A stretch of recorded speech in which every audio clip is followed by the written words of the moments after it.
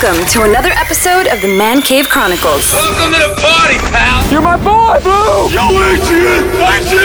A podcast with interviews of amazing guests from the world of pop culture. Oh, yeah! TV. Nice! Movies. Oh, I love the movies! Comedy and more. From deep inside the Man Cave, your host, Elias. Yo, thank you for joining me today. Man, exciting times. I've been looking forward to this interview and show. Hey, thanks, man. I appreciate it. So yeah, man, we're here to talk about your latest role as Neil on NBC's Night Court. Like I said, I grew up. I'm a little bit older than you. I think I grew up with the original. I loved the original. I was excited when I heard the news that they're gonna. Would you call this a reboot, or would you call this? I mean, Melissa used the word new boot, and I think that's the best way to call it, because it is a continuation series, and we mention and honor the original series in so many ways, and there's a lot of callbacks to it, and it's safe to say that Harry, Judge Harry, is very much alive in this show, as is the world that was created in the 80s. When you read the script after you got the role, like what went through your mind about all this? This is the funniest shit I've ever seen, and this is my sense of humor. And I grew up watching all those sitcoms, the multi-camera sitcoms, and it was surreal to me that I am now cast in one. I mean, as a little kid with my daddy, I used to watch Fresh Prince with him, and Friends, and How I Met Your Mother, and Everybody Loves Raymond. We used to like sit and watch that together, and to be able to do this now, having the actual script in my hand, being cast alongside the two sitcom royalty stars, it was honestly the craziest. It felt like I was in a dream. Did you go back and watch any of the original before preparing for this? Yeah, I watched the first half of the first season when I got the audition sides for it, and because I needed to get the tone of the original to make sure that the comedy was on point. So like what I mentioned earlier, like I grew up watching the show and everything, and I was excited when I watched the first 3 episodes last night and the night before, and I was excited how, like you said, the multicam, you don't have that much anymore, and you guys brought it back. It feels like. Yeah, I know, and to me, I'm like, this was a great show to have it come back to, because this was like quintessential physical comedy, outrageous multicam. This is like of the 80s, like right when it sort of boomed into the 90s, going into Fresh Prince and Friends and all that stuff. This is one of those classic shows that started that upward sort of trend of multi-camera sitcoms. So you called it, like, what did you call it? Not a reboot. What did you say? New boot. What are you hoping for? Like, what do you think makes this new boot special, and what are you hoping for, like, when the original fans of the original come in and watch this, and the new fans? The original fans will see that we really honored Harry Anderson's memory, the original show, the original environment, it's the same sets from way back when. The same designs, at least I remember with that. There's so much of the same furniture from the original Night Court, the same chairs and tables for the cafeteria, the same couch in Harry's office. I mean, this is the executives have gone above and beyond, in my opinion, to honor the original show, and I really hope the audiences see that, and not just the sets and everything like that, but really the story. So I don't want to give too much away, but the old show is very much alive in this version. It's amazing. Now we see you as Neil the clerk in the first 2 episodes. How was it connecting with this character? What drew you to the role? I think it's one, the role is different than me as a person. I think this is a guy that's trying to find his conviction, his confidence, who he is, trying to be included in a group. He's a little naive, and I don't see myself as that. But it reminded me of maybe who I was 4 or 5 years ago. Before maybe I got my first job in Hollywood, and what it was like to sort of find meaning and find things to do what I love. And before I found mentors in this business that believe in me. So I sort of channeled that version of myself, and um, it was it was interesting, man. It was like this role to me is like a love letter to my former self. Would you give it a description of Neil, and did you get a chance to did you put any input like how you wanted to play this character? Yeah, I mean, it was. I mean, the writers wrote him, but I think as we grew, it was like a dance between the two of us, me and the writers, right?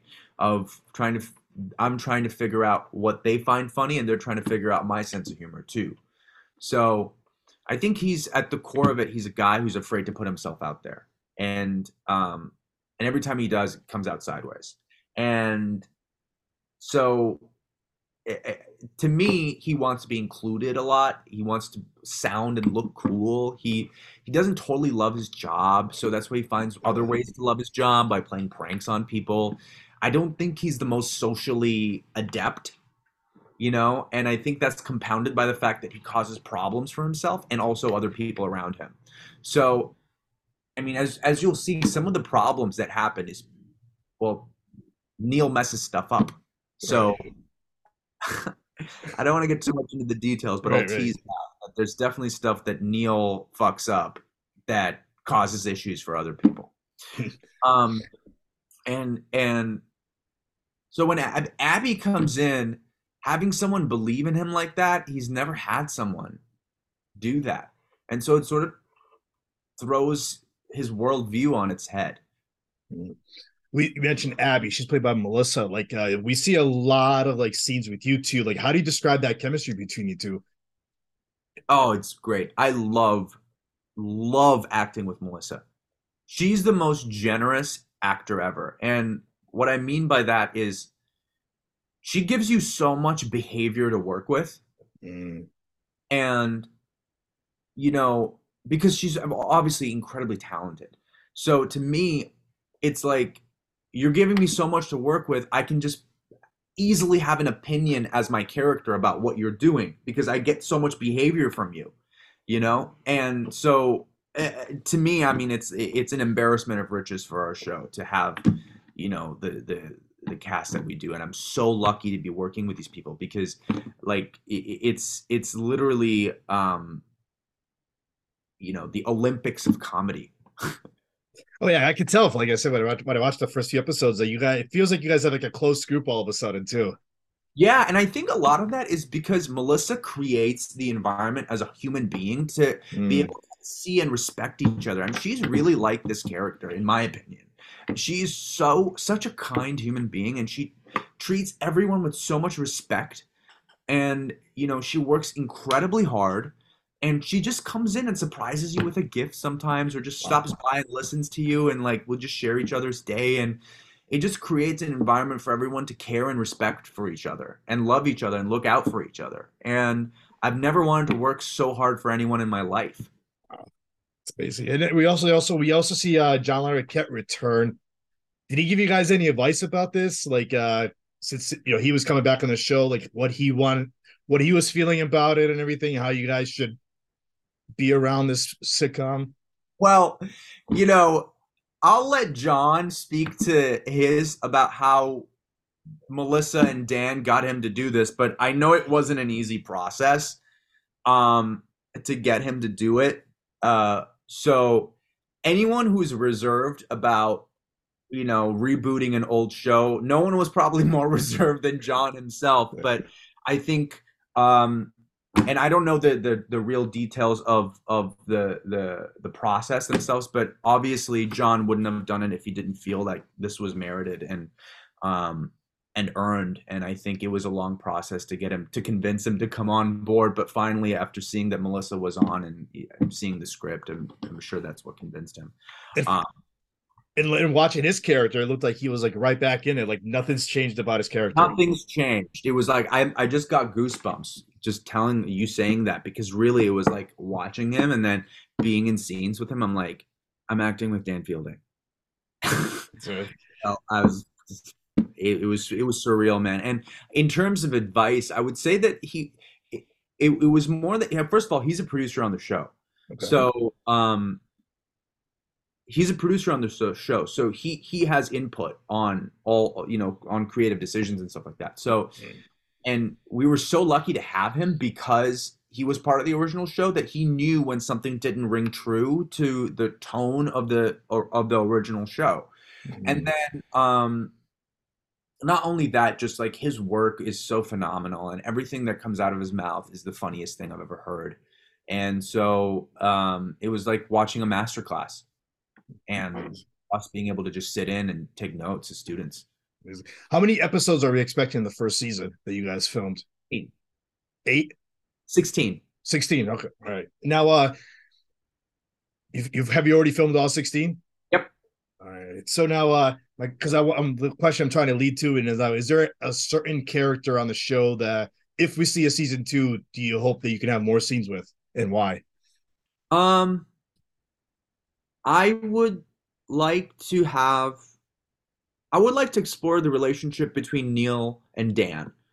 Okay. I feel like we tease it a little bit in the first season, but I think maybe in the second season we can develop that a little bit more and see really how Neil can learn from Dan. Yeah, I don't want to give too much away because of stuff that happens later on this season. There is a relationship between them that happens, but I really hope we can explore that more. But we'll see. We'll see, because the way the season ends, you just don't know. Now the multicam thing. Now was that actually filmed in live studio audience also? Yes, live studio audience. Wow. How different has that been for you compared to other projects you've worked at, doing a live studio? Well, I grew up doing theater, and my first big thing ever out of college was, a regional premiere of a Broadway play. So I'm a big theater kid, and being able to do television mixed with theater is a dream. And that's what multi-camera comedy is. When you have a live audience, it's great. You get the best of both worlds. And not only that, it's like a play that is filmed in a way, but it's also being improved on each take. If the audience doesn't respond to a certain joke, the writers come together, change the joke up, give me a new line, we deliver it, and it works, and then we move on. It's so fulfilling creatively because you get a response immediately and you alter it, and then you'll figure out different versions of your performance. Whereas in a play, you just have to do the whole thing in one stretch every night. 16 episodes. How many bloopers do you think are out there right now? Probably just for me, probably 40 episodes worth of bloopers. I mean, it took me a second to find my footing, but also because I would break so much because everyone is so talented and so funny that I was John would say something, Melissa would say something, and I'm just dying. Right. I'm trying to keep it together, trying to react as Neil, but I'm just like, oh no, I really don't want to ruin this take, but this is so funny. So that happened to me so many times, and India and Lakrita are, my God. I mean, I can't wait for people to see their performances. They're so talented. Kapil, this comes out January 17th on NBC. How can the listeners, the viewers, find you on social media, keep up with you so we can keep watching the show and everything, and give us updates on it also? Yeah, my Instagram is at KTALWALK, Talwalk. And my Twitter is just my full name. I might be live tweeting one of the episodes, so check that out. Maybe episode 3 or 4, I think. I wanted to like. So check me out on those, and I'm pretty active on that. So drop a comment, a message. I can't wait for you to check it out. I want to thank you for giving me a few minutes today. This was great. Yeah, thanks, man. Appreciate it.